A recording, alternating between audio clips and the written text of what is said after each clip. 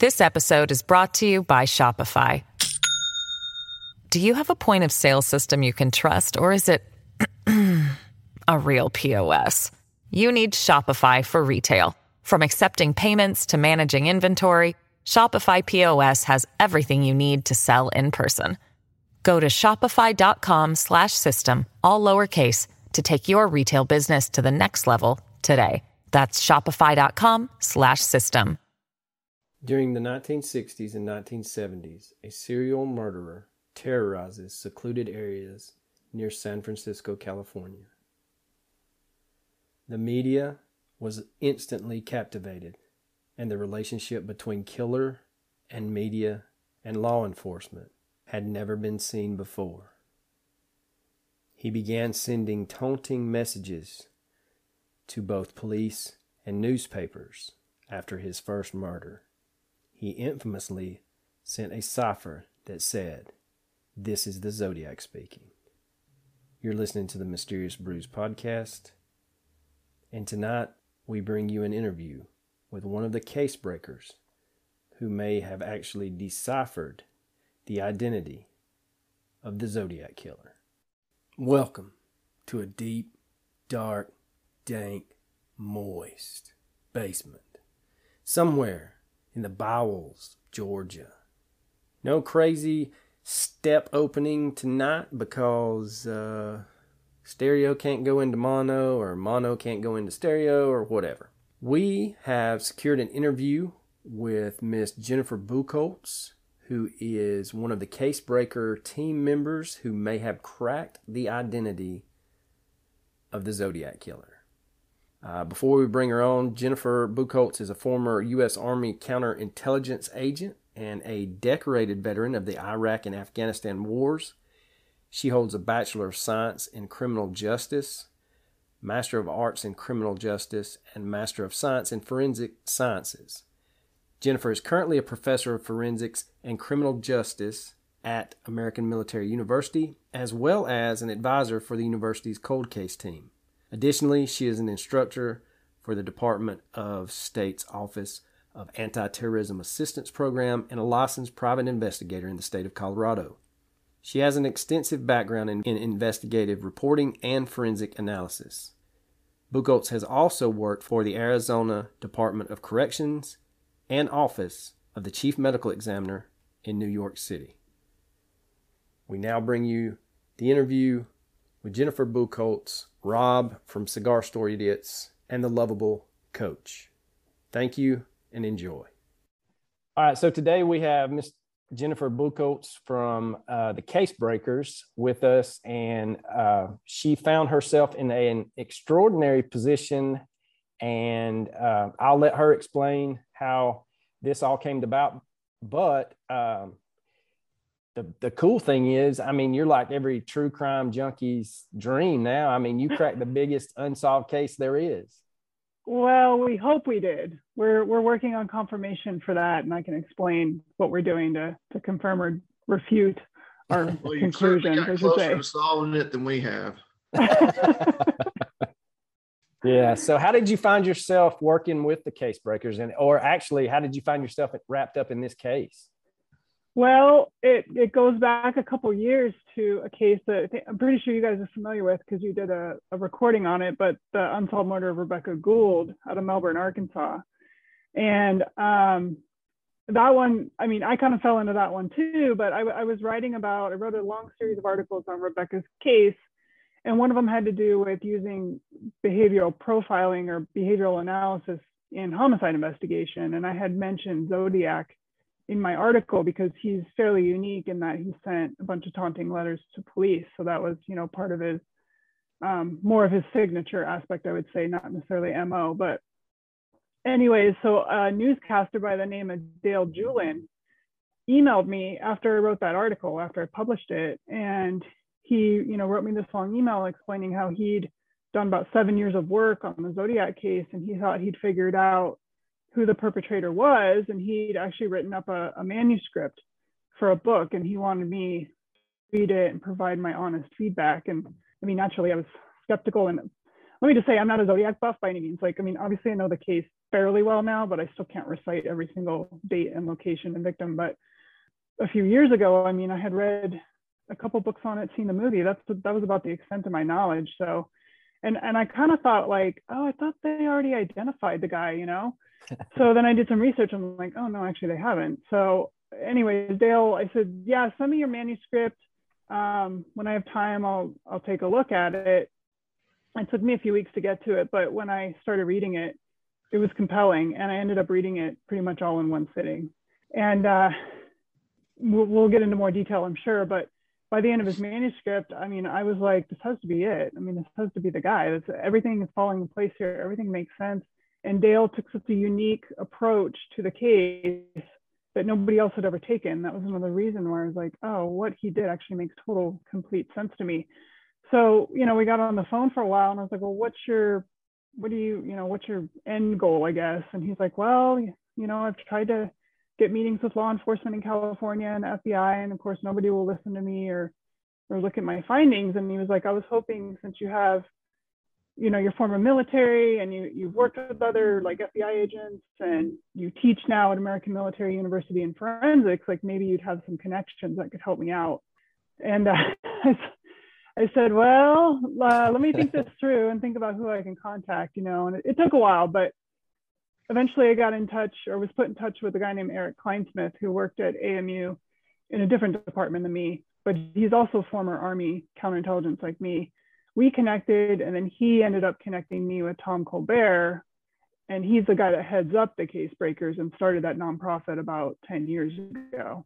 And I mean, I had never even heard of the Case Breakers before all of this, but eventually I got on the phone with Tom, and I kind of gave Dale spiel for him. I said, would you be willing to look at this manuscript? Because I think there's a lot of validity to it. And he said, yeah, sure. You know, same thing as me. He's like, send it my way, I'll get to it. Well, he read it that weekend and called me back. He's like, oh my gosh, I think Dale got it. And I said, okay, well, it's nice to hear the validation, you know, because that's how I feel too. Right. And that's how this ball got rolling. So with not being, you know, kind of, I guess, not being as familiar with the Zodiac case as everybody else, I mean, you kind of come into it with no bias. And like you said, absolutely, you know, I know that would help, you know, because there's a lot of people that are, you know, one camp, you know, I think this guy did it, or I think, you know, he started way back when. And I just found it very interesting with the way that it kind of lined up with how, what was the guy's name that y'all had identified? We think it's a guy by the name of Gary Francis Post. Post, yeah. Yeah.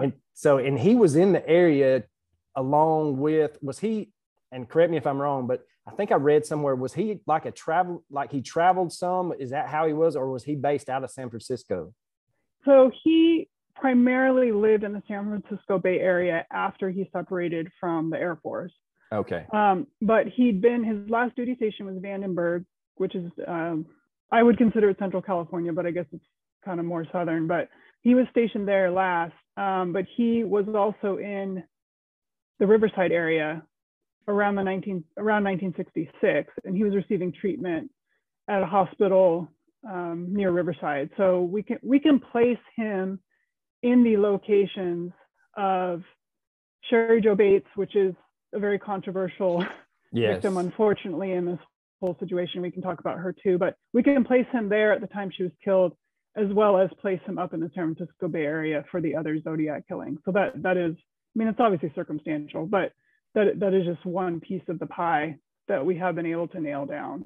So, and once he, you know, separated from the military, finished his treatment or whatever it was down near Riverside, he moved up to the San Francisco Bay Area and then to the High Sierras, but stayed in those two locations for the rest of his life. Now, was there any validity to, what was it? Somebody in one of their findings had said that they thought he had used the Air Force wing walker boots, and that ties into obviously it ties into his Air Force background. But there was that early outlier case that she was killed outside of that library. Were you able to tie him to that area as well? Yes. Yeah, that's the Sherry Jo Bates murder in Riverside. And okay. Yes, that's the year he was receiving treatment 15 minutes away from where she was killed. So yeah, that would place him in the area. And yeah, so there's been those wing walker boot prints found at more than one Zodiac scene, but also Sherry Joe Bates's scene, size 10, and that is the size that Gary Post wore. And we have, I guess you call it confirmation, but from someone who knew him very, very well, saying that those were the boots he wore most often. And particularly when he was an outdoorsman, he was kind of a survivalist. He liked to go live off the land for days or weeks on end and stuff. And that was his favorite style or, make and model of boot to wear. And he wore a size 10. So again, circumstantial, but it's just another thing that does not eliminate him, if that makes sense. Right. It just adds validity to his situation. Yeah. When you get into the confirmed kills, like with Betty Lou Jensen and David Faraday, I know that since it was an active case, that they kind of kept a lot of things close to the vest. As a unit, were y'all able to kind of look at that and kind of tie him to that crime scene, or was it more or less he's in the area? Geographically, we can place them in the area. There, with each of his crime scenes, there are obviously some similarities and some differences. But something that's kind of unique about him is his MO would change. He didn't always use, a 9mm, for example. He chose different methods of murder for different scenes. And me personally, I tend to think that it's because this was more of like a personal challenge to him than it was the traditional compulsion that most serial killers have, where it's sexually based. With Zodiac in general, no matter who it is, it doesn't appear that there was much of a sexual compulsion behind these crimes. And it seemed more like this person was trying to prove to themselves that they could get away with it, and they kept upping the ante and making it more difficult for themselves. And I think that's part of the choosing of different weapons and different methodologies, and going after victims that are in a pair, because obviously it's way harder to control a pair of human beings than one. Right. And so I think that was part of that personal challenge to him. Now, with the second attack with Darlene Ferrin and Mike Mageau, was Mike Mageau ever able to, and I know this is kind of tipping your hand and you can, wait, and we can save this for other things, but did he ever get a good look enough that he kind of, when showed photos, he was like, yeah, that might be him? Or from what I've heard, I believe he helped with some of those sketch artist drawings back in the day. Right. I'm not at liberty to discuss right now what any of the living victims. That's what I figured. Oh, yeah, come on. Unfortunately. I know. You gotta wait for Dale's book. Yeah. Don't tell anyone. It's more his story to tell, We're not going to tell anybody. Yeah, I know. Except your audience. That's right. Well, and that's what I kind of figured, was that y'all, with the case breakers, I know that y'all are trying to dot every I and cross every T. Yeah. And so I think that really, with this being a case that no one really thought would ever be solved, being able to go and get them to kind of to look back and kind of, hey, does this look familiar? Does this sound familiar? And then also the 911 well, she wasn't really a 911 operator. She was a police dispatch. Now, is she still alive, or had she passed? That's a good, I actually don't know the answer to that, to be honest. I would have to Google her and see if she's still alive. That's actually someone that name hasn't come up in our conversations or what I know about what's been done behind the scenes. So I actually don't have a good answer for you on that. What I can tell you is we're taking more solid strides to connect them to these scenes than just eyewitness accounts. Right. I'll let you ask your question and then we can get into that, or whenever, not trying to lead your conversation here. Well, and then I'm just trying to go through each, you want to confirm. So we get to Lake Berryessa with Brian Hartnell and Cecilia Shepard. Were y'all ever able to, and you, again, you can tell me if you can't disclose it, I guess, what was the deal with the executioner's hood? Was it just, like you said, he's trying to up the ante and see what he can do? Or was it tied to, there's a lot being, and I'm kind of rambling and I apologize. There's been a lot tied to a lot of theories about he took his identity after a dark comic, or he took his symbol from the Zodiac watch. Do you think that played into it, or do you think he was just trying to prove how smart he really was, and so he could one up the authorities? Well, so there's a couple aspects there that I'll address. One is the Zodiac symbol. So Gary Post was a radar man in the Air Force. That was his, I forget what it's called in the Air Force. In the Army, it's MOS. And he sat at a radar screen like pretty much every day for his whole shift. So I personally believe that the Zodiac symbol is actually a radar screen. And part of the reason that I believe that is because if you look at how he signed with that symbol, the crosshairs, so to speak, don't end at the edge of the circle like a scope would, right? They extend past. Well, a radar screen, yes, is a circle, and the lines technically, they physically end at the circumference of that circle, but in actual radar work, the lat and long go past the edge of that radar screen. Does that make sense? Yes, yes. And so I think that's what where the idea for his symbol and his signature came from, and I think that's why those so-called crosshairs extend past the edge of the circle in his signature every time. There's something else Zodiac related in his career, and that was when he was assigned to Greenland up on the distant early warning line at a radar station way up there. They were shipped up in the late 50s on a large cargo boat or whatever, which couldn't dock. So they would send out the small boats to, get the sailors and the airmen and whoever off this ship and take them to shore. And those boats were called Zodiac boats. And they were able to operate under the radar. So they're not detectable by radar. And so I think that also might have played into, he just liked that concept, and therefore he adopted, the Zodiac word, I guess, as you will, to be his, quote unquote signature, his moniker, I guess would be a better word for it. Let's see, what was your other question? Oh, about the executioner's hood. Yeah. Yeah. I haven't thought a lot about that aspect. I mean, we obviously know that he loved taunting authorities. Right. And I do think he probably got a thrill out of seeing the terror and fear in people before their deaths.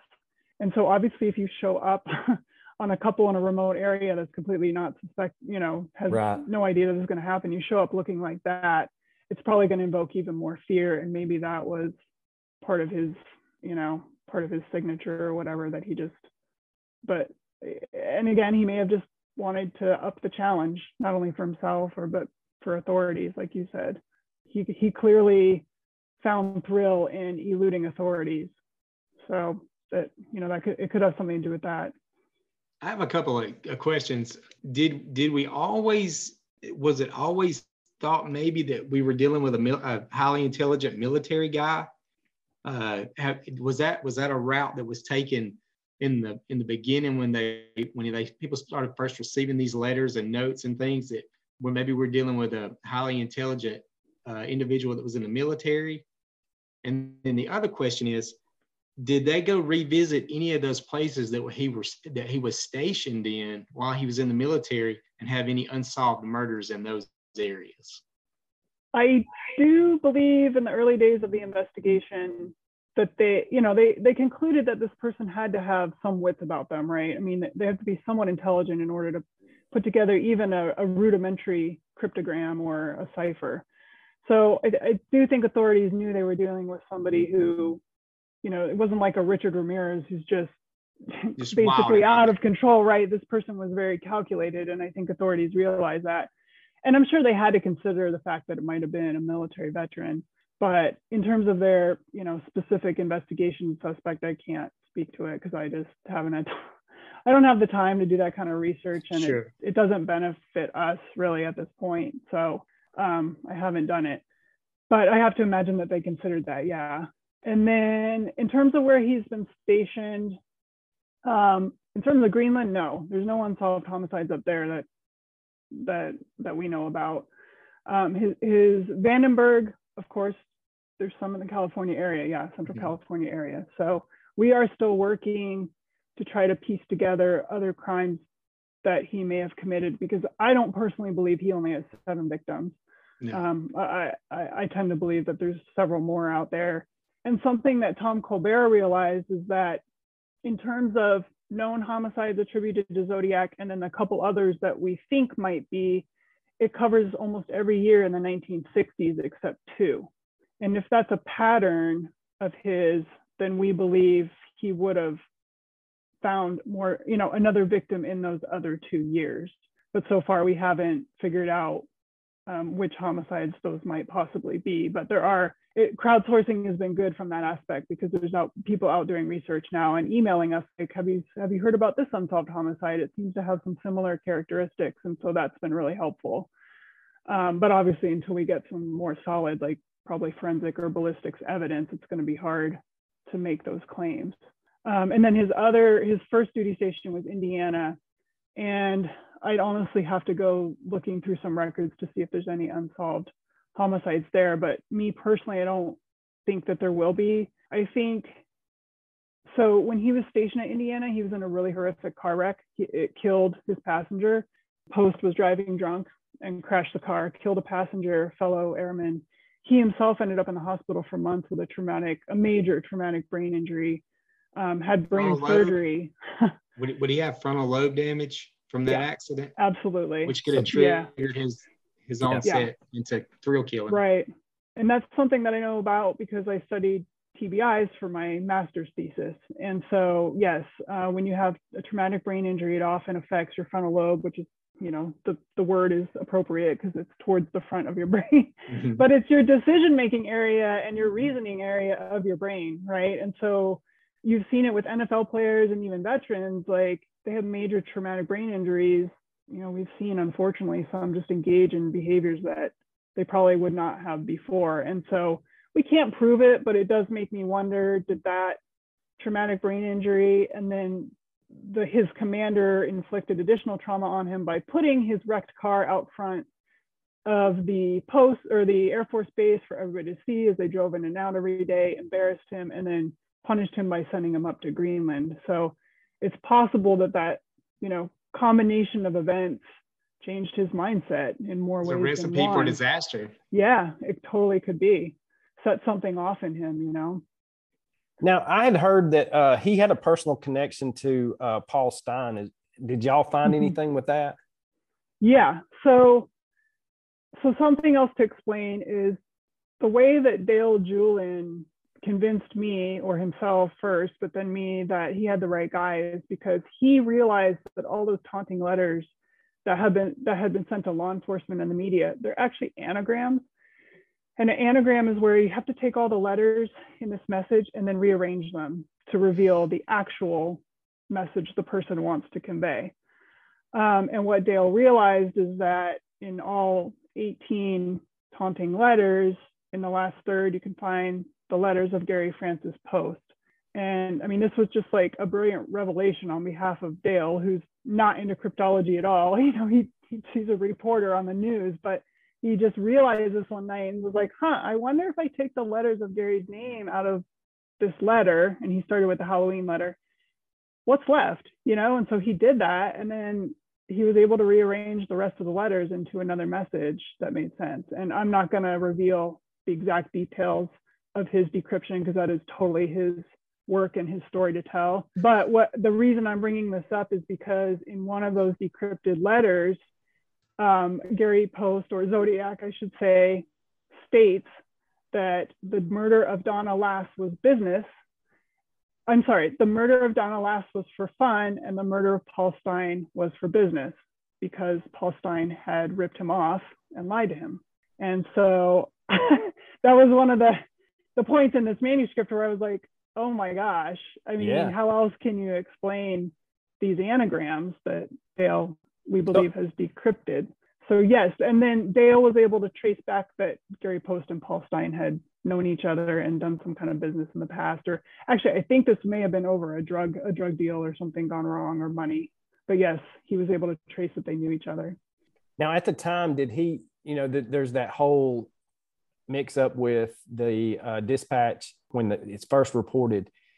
Did he fit that description that was sent by the party goers that were overlooking Paul Stein's murder? I know they stopped someone and said, hey, have you seen a African-American male? And they were like, he was like, yeah, he went that way or something. Right. But I guess my thing is, if he would have matched that description minus the African-American male, I mean, that's almost as good as, the smoking gun there, at least for Paul Stein. Yeah. I forget the other details of that description. Of course, the main thing that we always remember is that they got the skin color wrong, which is Right. what I guess assisted him in getting away, although it does sound like he was quite close to authorities when they showed up. I'd have to look back at the rest of what description was given to that dispatcher in order to tell you if it matched up. But I would obviously probably say yes, it did. It was at least close. But eyewitness accounts are so they're unreliable anyways too. So like, Right. I'm always a skeptic on eyewitness accounts, and like even the sketches that are out now and stuff, I'm like, that's not what we're going on, like there's a lot more behind this that at least it makes sense that he's the suspect. You get into some of the unconfirmed killings where, and this would have been, early 63, where it was Robert Domingos and Linda Edwards. And I'm, kind of loaded question, but I'm sure he was in the area with that too. That was down Southern California area, right? Or yes. Southern half of, yeah.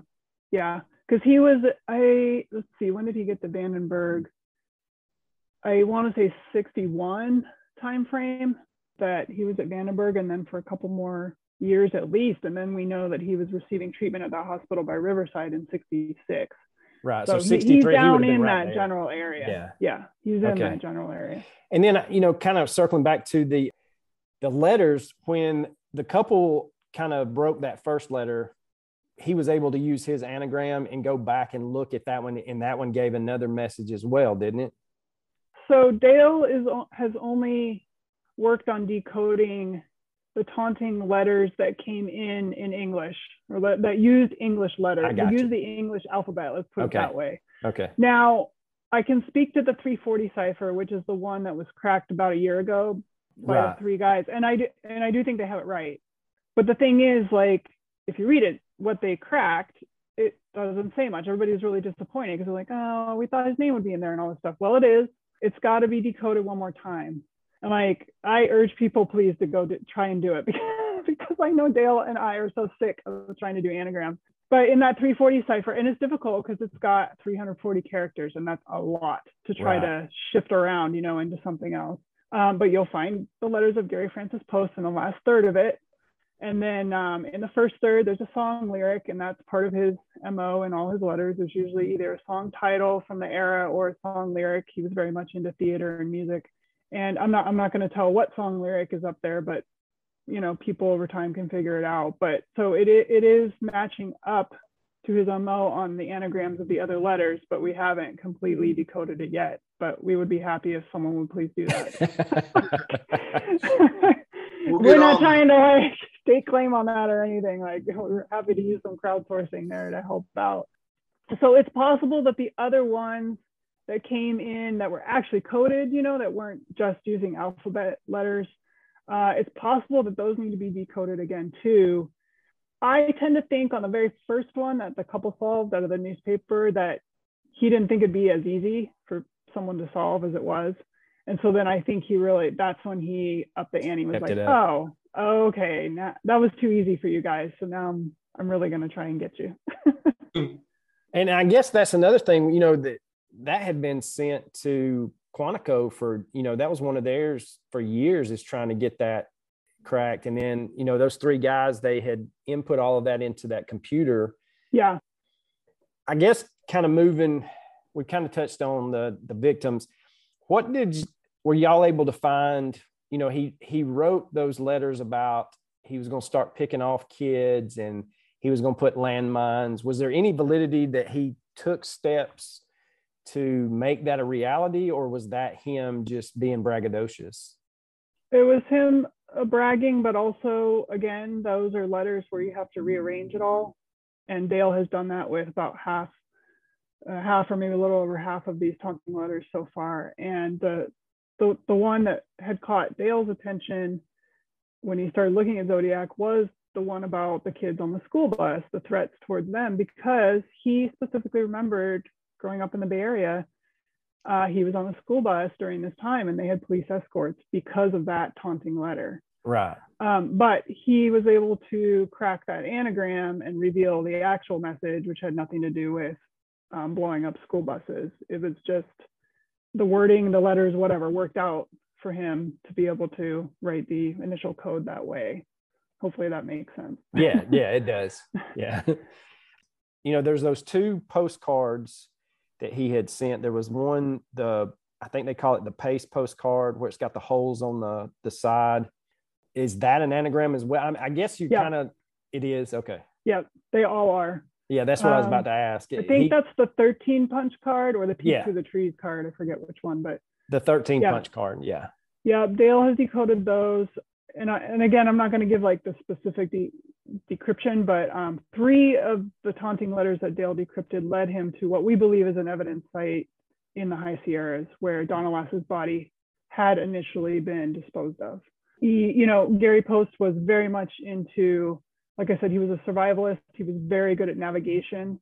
And when you decode these letters, it gives you specific directions and, north, south, and lat long. It's more complicated than that. But Dale, in decoding those 3, was able to follow the directions up to the specific location in the High Sierras. And lo and behold, in front of him was this tree that had been described in the code as being it's a tree trunk that starts as one and then it separates into 2 trunks and then twists back together. So it's a very unique looking tree. Yeah. And that matched the description.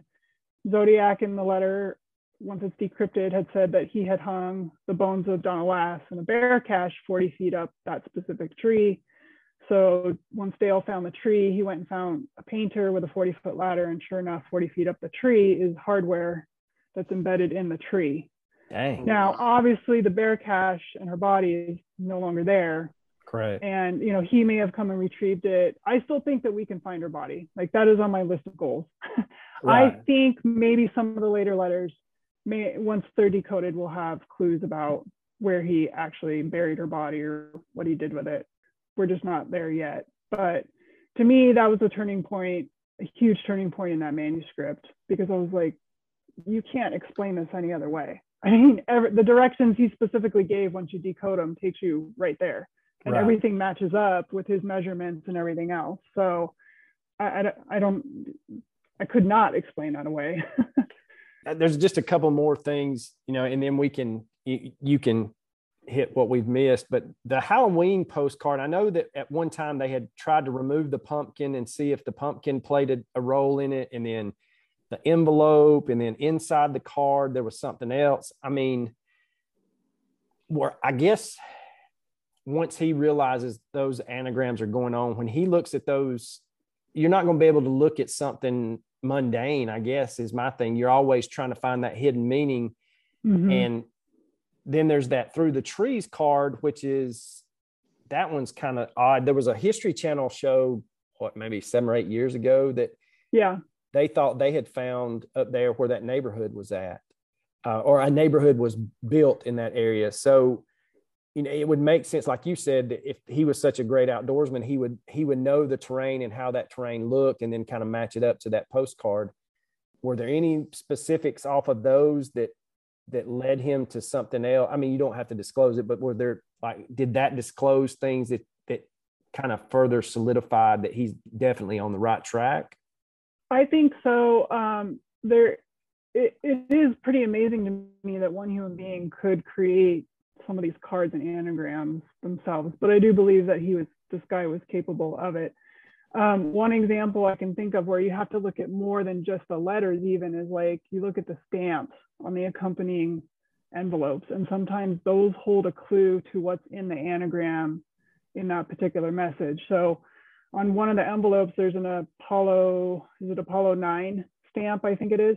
Yeah. And in the accompanying card, once you crack the anagram, there is a quote from the Apollo 9 crew in that anagram. So there's like additional clues that, if you can interpret them properly, will help you decrypt all these haunting letters and figure out the correct message or the actual message that he was trying to convey. But it gets complicated, absolutely. Yeah, I mean, it hurts my head sometimes. I could just imagine, just trying to figure, and then trying to not second guess yourself. Did I do it right? Did I not do it right? I guess the other thing with him, there had been theories put forth by a lot of people that felt like that he continued to write the press to stay in the press. But at the same time, you had Manson and that whole trial and the killings. Mm-hmm. Was he smart? I guess, for lack of a better word, confident enough that he was okay just writing the letters and kind of taunting to keep himself alive, or keep his name in the press? Or did he feel like, hey, I've really gotten away with this and I'm kind of going to back off? It could be a combination of both. I mean, it's hard to tell without being able Right. to talk to him, which we can't. But I definitely think he got a thrill out of seeing his letters, you know, in the newspaper and articles about him. And I think he loved living this dual lifestyle, if you will, and having this very introverted, I guess you could call it, public persona that his neighbors and a few family members knew, and a couple of friends or whatnot, but then having this entire other life. I mean, I think that was probably one of the biggest thrills to him. And so, of course, every time his name is mentioned or he sends another letter and gets the media all riled up, you know, it's a reminder to him of this other life that he's getting away with. And yet he's probably sitting down and having a drink with his neighbor at night. And this guy obviously has no idea clue. who he's talking to. Yeah. Right. I think he loved that. I really do. Do you think he kept trophies, or do you think he was smart enough to kind of get rid of like the executioner's hood and the gun and the... Well, okay. So there's something interesting that occurred on that recently. So we put out our initial press release October 6th, and we didn't want to publicize all of our work this way, but we were at a dead end with law enforcement. And so we felt like we had tried everything else and we didn't have much choice. So the best thing that's come out of that press release so far is several people from Gary Post's little town that he lived in the High Sierras have come forward saying, oh, he was my neighbor, or he painted my house, because he had a house painting business. I knew him in some form or fashion. Well, there's one guy up there who Gary Post gave him over 1,000 spent shell casings that he picked up after going into the woods and doing his target practice, which he loved to do. This neighbor of his, this guy, he did metalworking, he does metal art. And so Gary Post had given him all these shell casings saying, hey, you could melt them down, right? And like use them for your metal art. And the guy said, yeah, absolutely. You know, that would be great. So he got this huge container of shell casings and then never did anything with it, thankfully. Yeah, I was about to say that would have been awful if he had melted those down. But what a brilliant way for Gary Post to get rid of all those, you know? And so this guy came to us after that press release and was like, so I have like 1,200 shell casings from Gary Post, and I have these containers of gunpowder, and there's some other items that I can't divulge yet, but he's like, are you guys interested in that? I'm like, yes, please. Right. So Tom Calder and his wife, you know, on their own dime, drove up there, and we talked extensively ahead of time about how to properly collect this, because law enforcement won't do it. And we're not law enforcement, right? So right.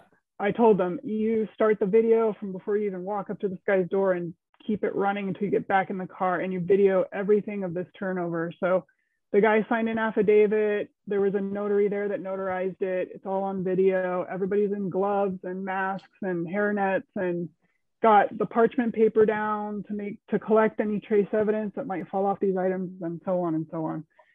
And so I think they did the absolute best they could to properly collect this evidence and create a chain of custody.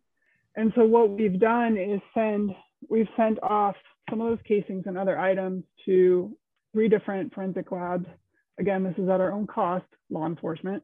We're paying out of pocket to have this testing done.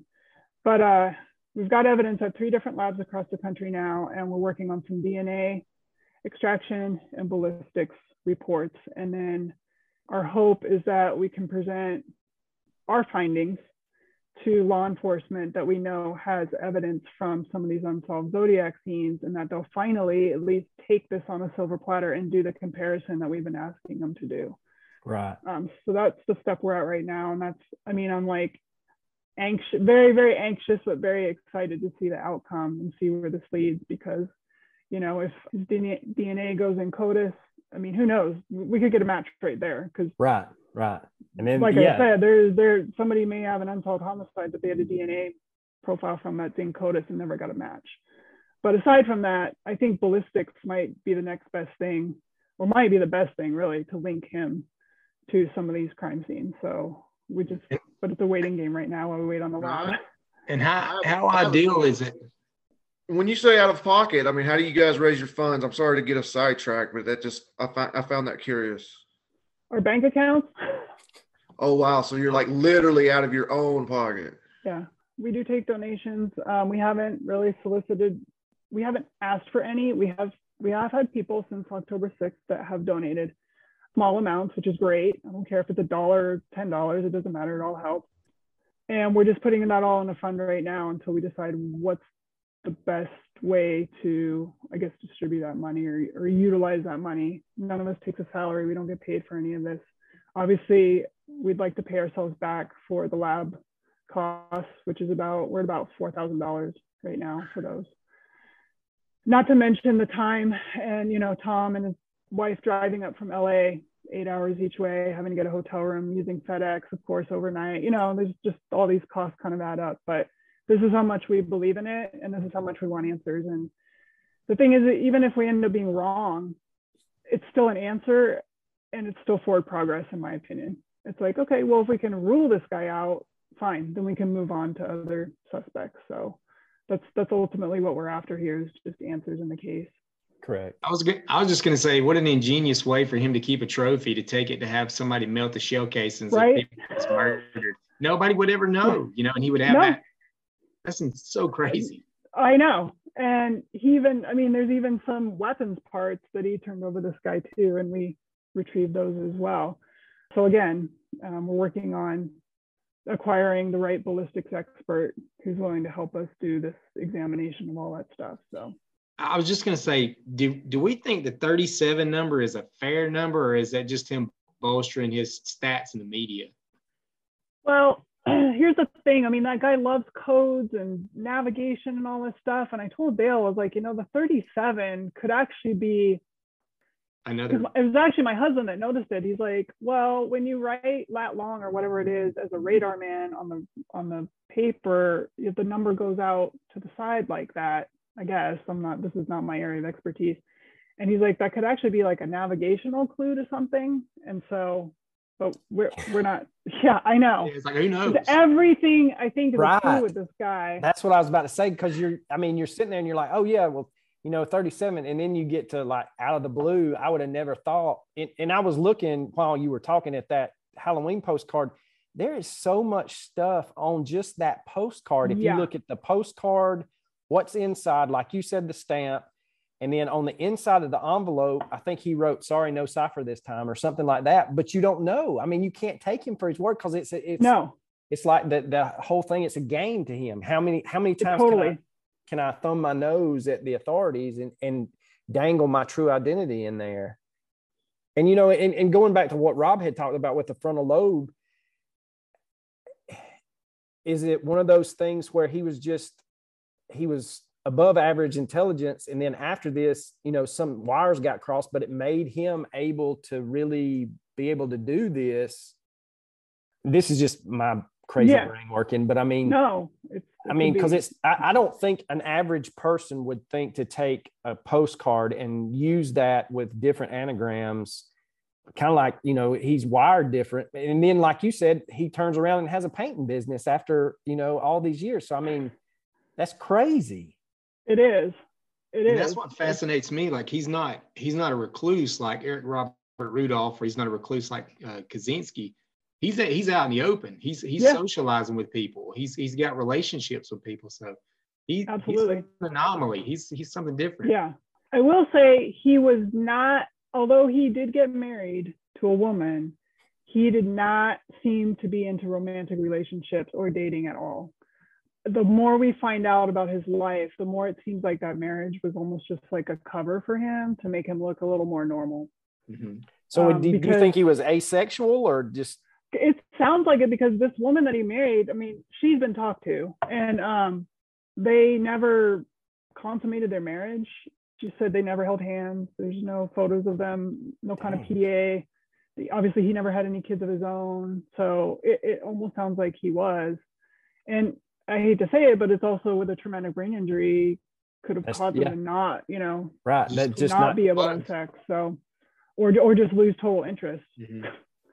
So, and in terms of his planning for this, he was stuck up in Greenland for at least 2-3 years and if you talk to airmen or anybody who's been stationed up there, which we have, they say it's just the absolute most boring place on earth, and there's just nothing to do, and you're staring at this radar screen all day. So it wouldn't surprise me if he somehow hatched this idea and put a lot of it in place in his head, at least, prior to leaving that duty station.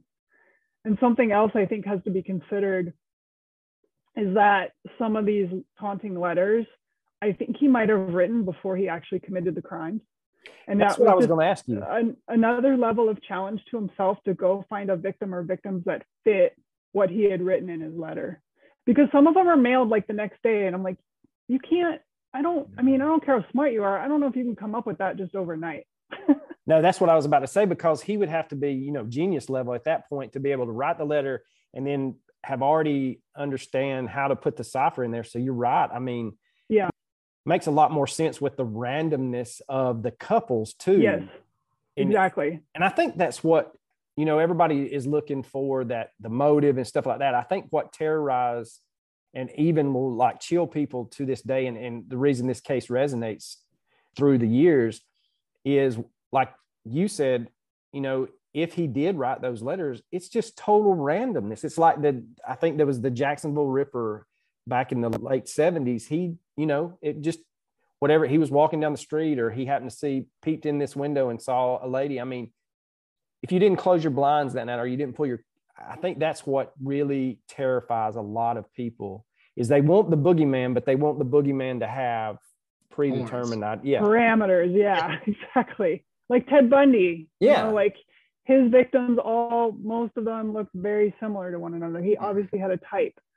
I think it almost makes people feel slightly better when that happens, rather than, like you said, like completely random crimes.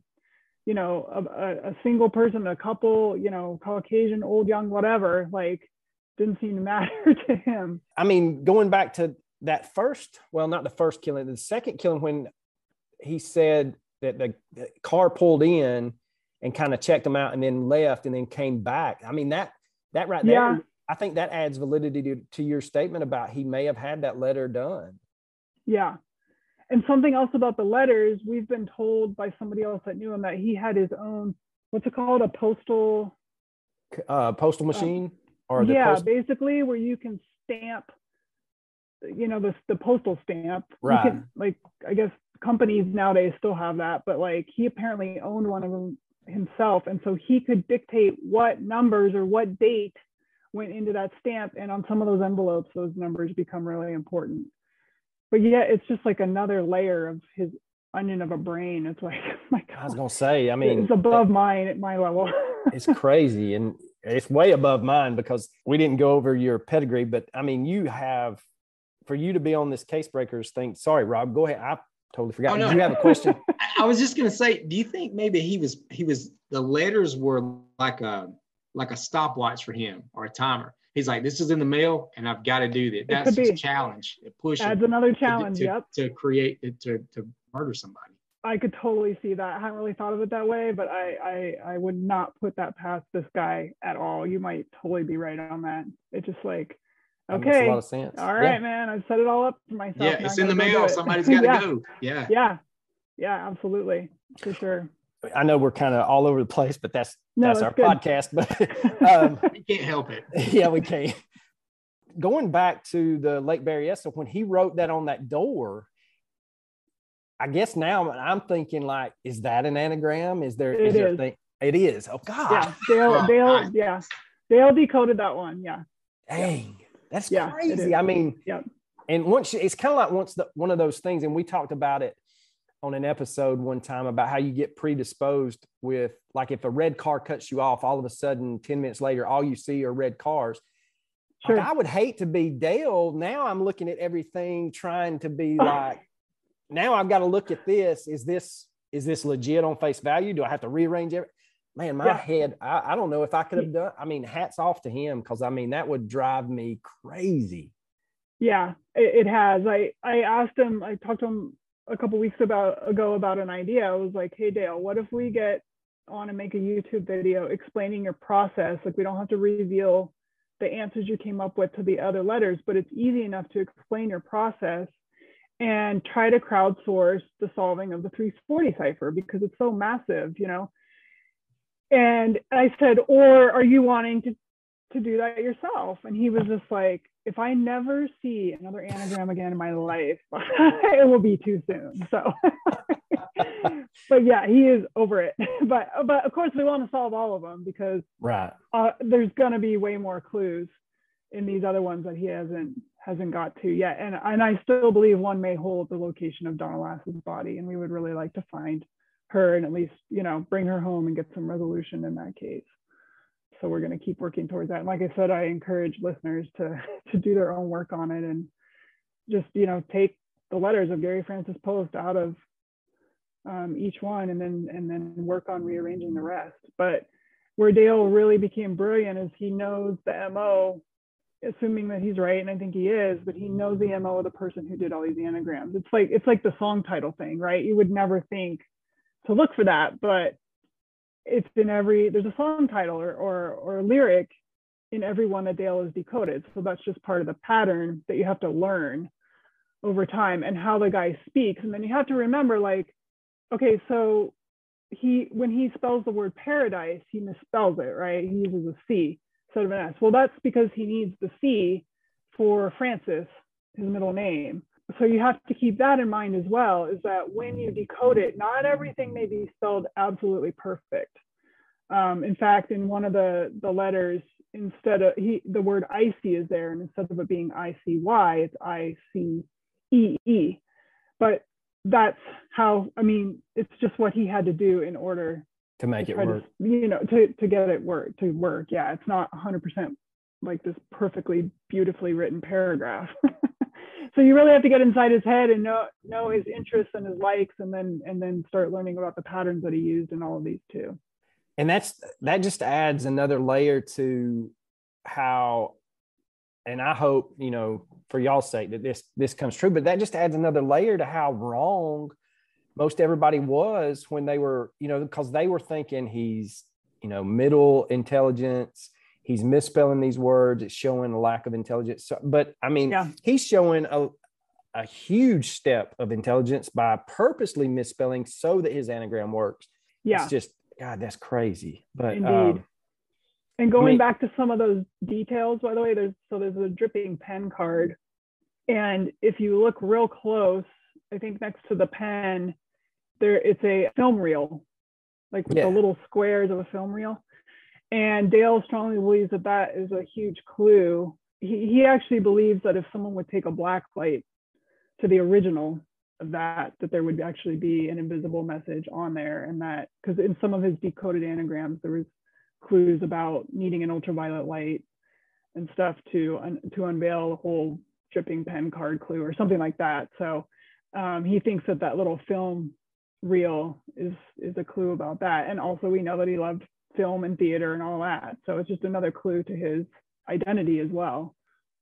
What music was he listening to? Like, can you tell us any of the like lyrics or what was he? I remember like something from Bye Bye Birdie, but I think that's a musical, right? Yeah. Yep. I'd have to go back and look at the manuscript. I can't remember the other one. So if it was the Grateful Dead, I mean, we would have. I mean, we could right now. I would give up. It's earlier than that because he was using stuff from the 50s and 60s. I guess the Grateful Dead did come around then, but he was more into like the theater type songs. And again, kind of flaunting his intelligence. Yeah. I mean, it's just crazy. Absolutely. I mean, this has been such I jumped down this rabbit hole. I started teaching about an hour one way from my house. And so I started listening to podcasting. You know, the people that did the Atlanta child murders first started with the Zodiac, and they were 30 or 40 minutes. And so I was, eyeball deep. I was listening to all of it. But now I'm kind of like, man, all of those preconceived thoughts that I came up with a couple of years ago have just been thrown out the window. It was the same for me too. This is a really unique case because you almost needed to to work it backwards like Dale did, which isn't how you investigate a homicide. You start with the crime scene and all that stuff and see where the evidence leads you. But really in this case, you had to do it backwards, and you couldn't figure this out without knowing Gary's name, because that's the cipher key to each anagram. And I'm really tired of seeing this online, but yes, you can find the letters of anybody's name in most of these messages, right? You can find Jen Bucholtz in there. Okay, fine. But that doesn't leave you with the right combination of letters to get the message he's trying to convey. It's not about just being able to find the letters of his name. It's what you do with the rest that are left over that's important. And I think for some reason, there's a lot of people missing that fact. Right. I think that's a huge key for listeners to, and just the general public to keep in mind, is that he did his due diligence by taking his name out and then rearranging, and it came up with these specific things. Yeah. And then, and another thing is, for any, I guess, the naysayers out there, pick a name that your favorite, suspect. Yeah. And if you pull him out and you come up with an anagram, then, that's please send it to us. Yeah. Yeah. Because maybe it's right. I mean, it's not a competition here. We're just trying to get answers at this point and get this over with, because we want to move on to other cases, to be honest. I mean, every victim deserves justice, and we want Zodiac victims to have justice and answers. But most of us are working on other cases that we're knee deep in, and would like to just get some resolution here. But and by the way, in some of the letters, punctuation is very important too. So if there's a period or an apostrophe, don't throw that away. Don't throw it away. You need to use it. Man. It'll be used. Yeah. So that's on you, buddy. And there will be nothing left over. That's the other thing. So you can take my name out of a letter and probably rearrange it into something, but you'll probably have some leftover letters. That's not correct. The way Dale has decoded them, it uses every single letter. So that's just another reason why I think he's correct, because there's no other way to turn those into a usable message. Right. And wasn't the first cipher, there was that jumbled up at the bottom when they deciphered, when they broke that code, they had that, was it 16 or 13 letters? I think it's a 13. I have a theory on that. Go for it, because my mind's been blown. I worked on that for a while, and then my head hurt, so I put it aside. But so if you look at the letters of Gary Francis Post, there's 13 letters used in his full name. 3 of them are used twice. So it was is that the connection to those 13 symbols? And I was trying to figure it out, but then I got really sidetracked, because one of the symbols is his little Zodiac signature, and I was like, well, if I take that out as his signature, then I'm left with 12 symbols, and you can see where I went down the rabbit hole, and then got a headache. So yeah. But that was my train of thought on that one, but I don't know what the solution is at this point. So I would love if somebody would help us with that too. I'm on it. Awesome. We'll include you in the documentary, please. Because that is coming up. We did, after that press release, we got inquiries from, I think it was 13 or 14 different networks wanting to sign for a documentary. That is way out of my wheelhouse. I don't control any of that. That's Tom Colbert's.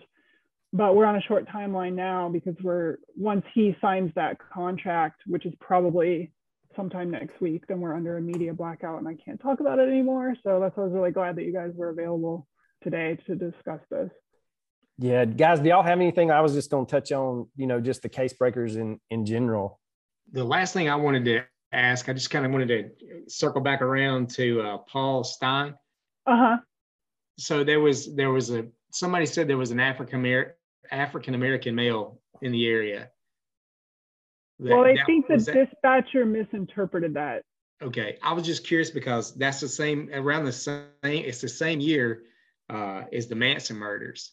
And so they were using that to try to start a race war, saying it was African Americans that went in and killed the LaBiancas and Sharon Tate and all that stuff. Mm-hmm. I didn't know if that was kind of hey, I'm going to throw this in there to stir the pot. So, I wouldn't put it past them, actually. But my understanding is that the eyewitness who called stated they saw a Caucasian male, if I'm correct, but somehow through the game of telephone, it turned into an African-American guy. I don't know how that happened. But I mean, even law enforcement has said Paul Stine is connected to Zodiac because, as you know, he cut a piece of Paul Stine's bloody shirt and mailed it in, so we know that he was at that crime scene. So Gotcha. It has been confirmed to be one of his victims. It's just a matter of confirming the perpetrator. Right.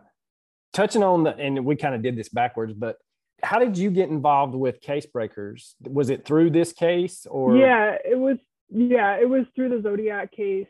And then, once Tom and I got to know each other and he learned about my background and me working on other unsolved homicides, he offered me up to be a member of the team. So I wasn't going to turn that down. No, that's awesome. It's really cool. Like, I've made some really awesome connections with other former investigators. I mean, not everybody's former. Some are still current in law enforcement, but we have, retired FBI agents on our team. We have a world-renowned medical examiner, forensic pathologist on our team. Like, we have some incredible resources, and combined it's hundreds, if not thousands of years of experience between everybody. So it's and I think great. That's what makes y'all so, unique is there's kind of that laser focus. You want to find and solve murders and kind of check your egos at the door and kind of let each person in their own specific field run with that avenue of the investigation and then come back and discuss it. And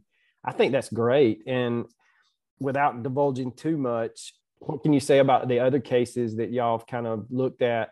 Are there just some small time cases, or are they more high profile? Or I mean, as a whole, Case Breakers is looking, you probably saw the website, like Hoff is up there and the Atlanta child murders. I'm privy to some of what's going on with those, but that's not my personal focus. Like, I focus on more, low profile, less known murders. And so you guys know about the Rebecca Gould murder, and I worked on that with George Jared for a couple years. And then finally a year ago, there was an arrest, but we're waiting on trial for that guy. And so we had a bunch of downtime. So I was like, hey, George, we did pretty good on the last one. You want to team up again and work on another one? And he said, hell yeah. So we presented at CrimeCon this year on Rebecca's case. And then while we were there, we met a woman named Liz, who's the sister of a murder victim out of Lubbock, Texas.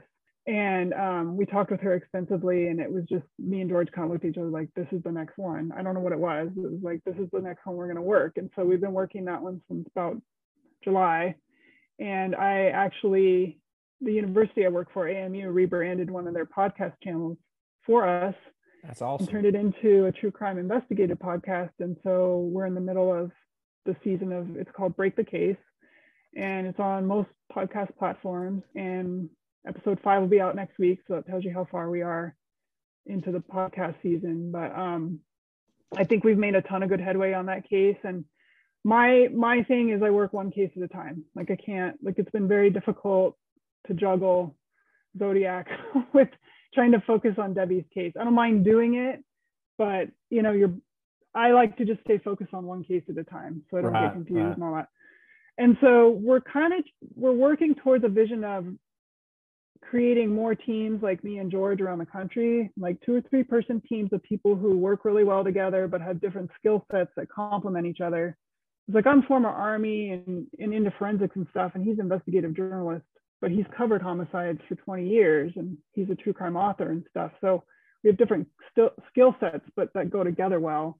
Yeah. So we're trying to establish more volunteer teams around the country of people that want to do that, just focus on one case at a time, but it's a process, because you have to vet everybody that wants to volunteer and then assess their willingness. There's some weeks I work 40 hours on Debbie's case and we don't get paid anything for it.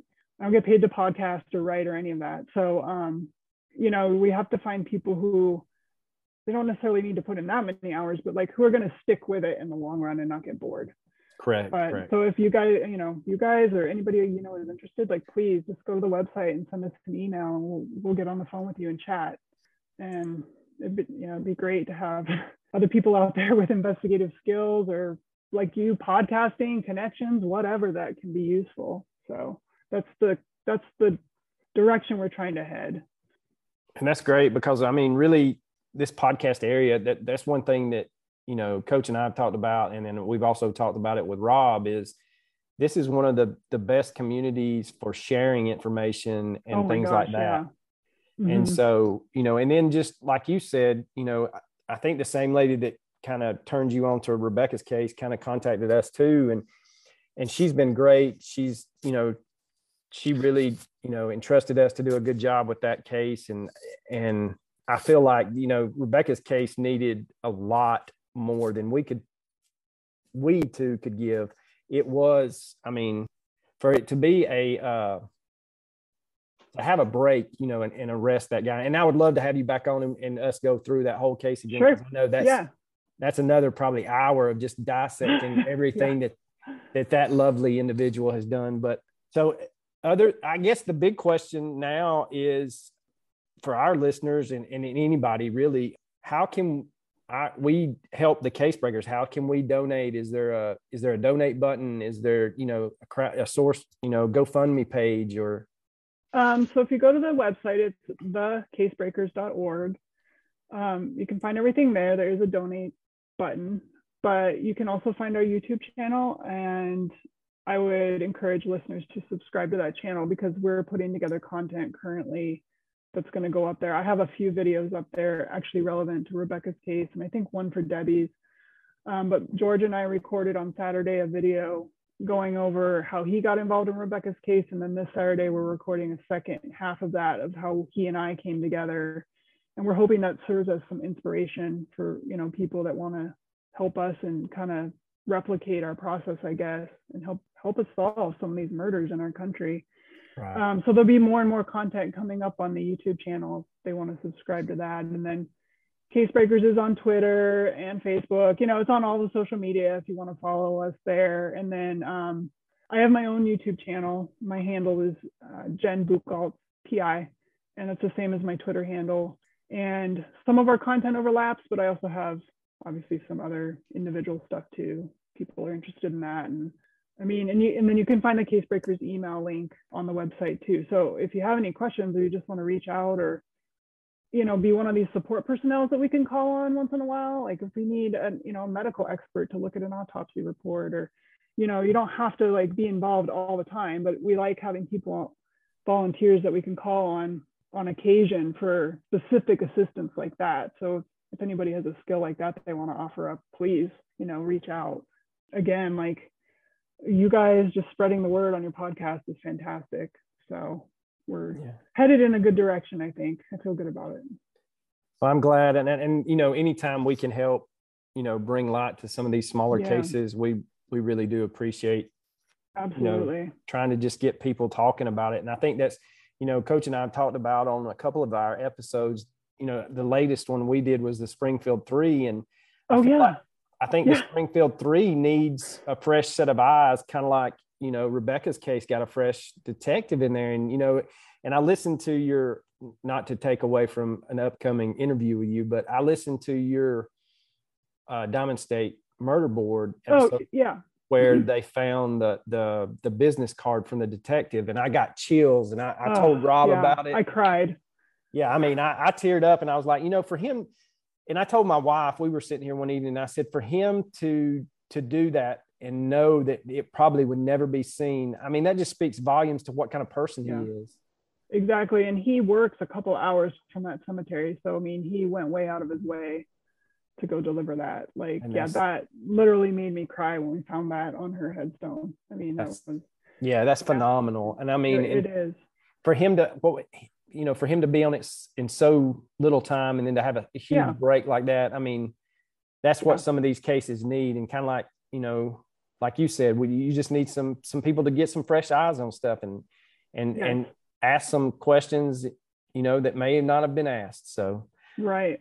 Yeah. We actually got, after the press release, we got 3 emails about the Springfield 3 case.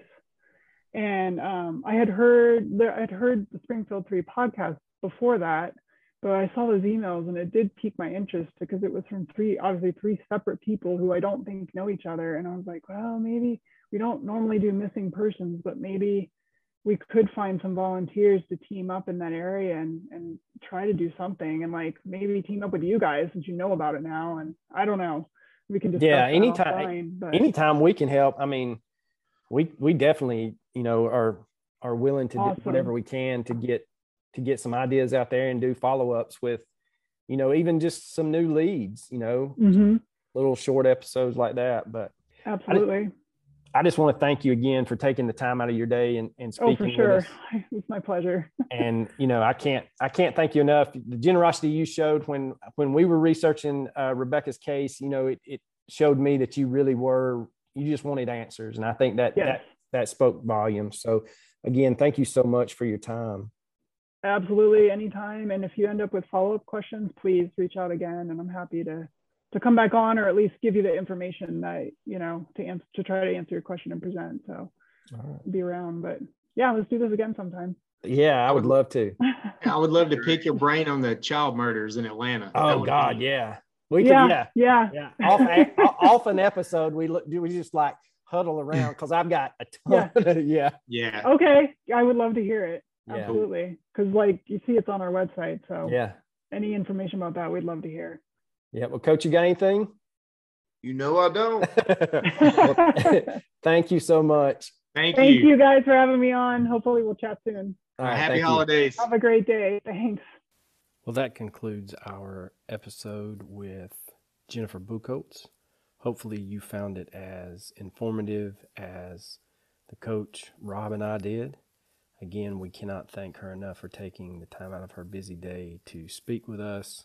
If you would like to help the Case Breakers, please visit their website, click on that donate button, and show some love. Well, ladies and gentlemen, deuces.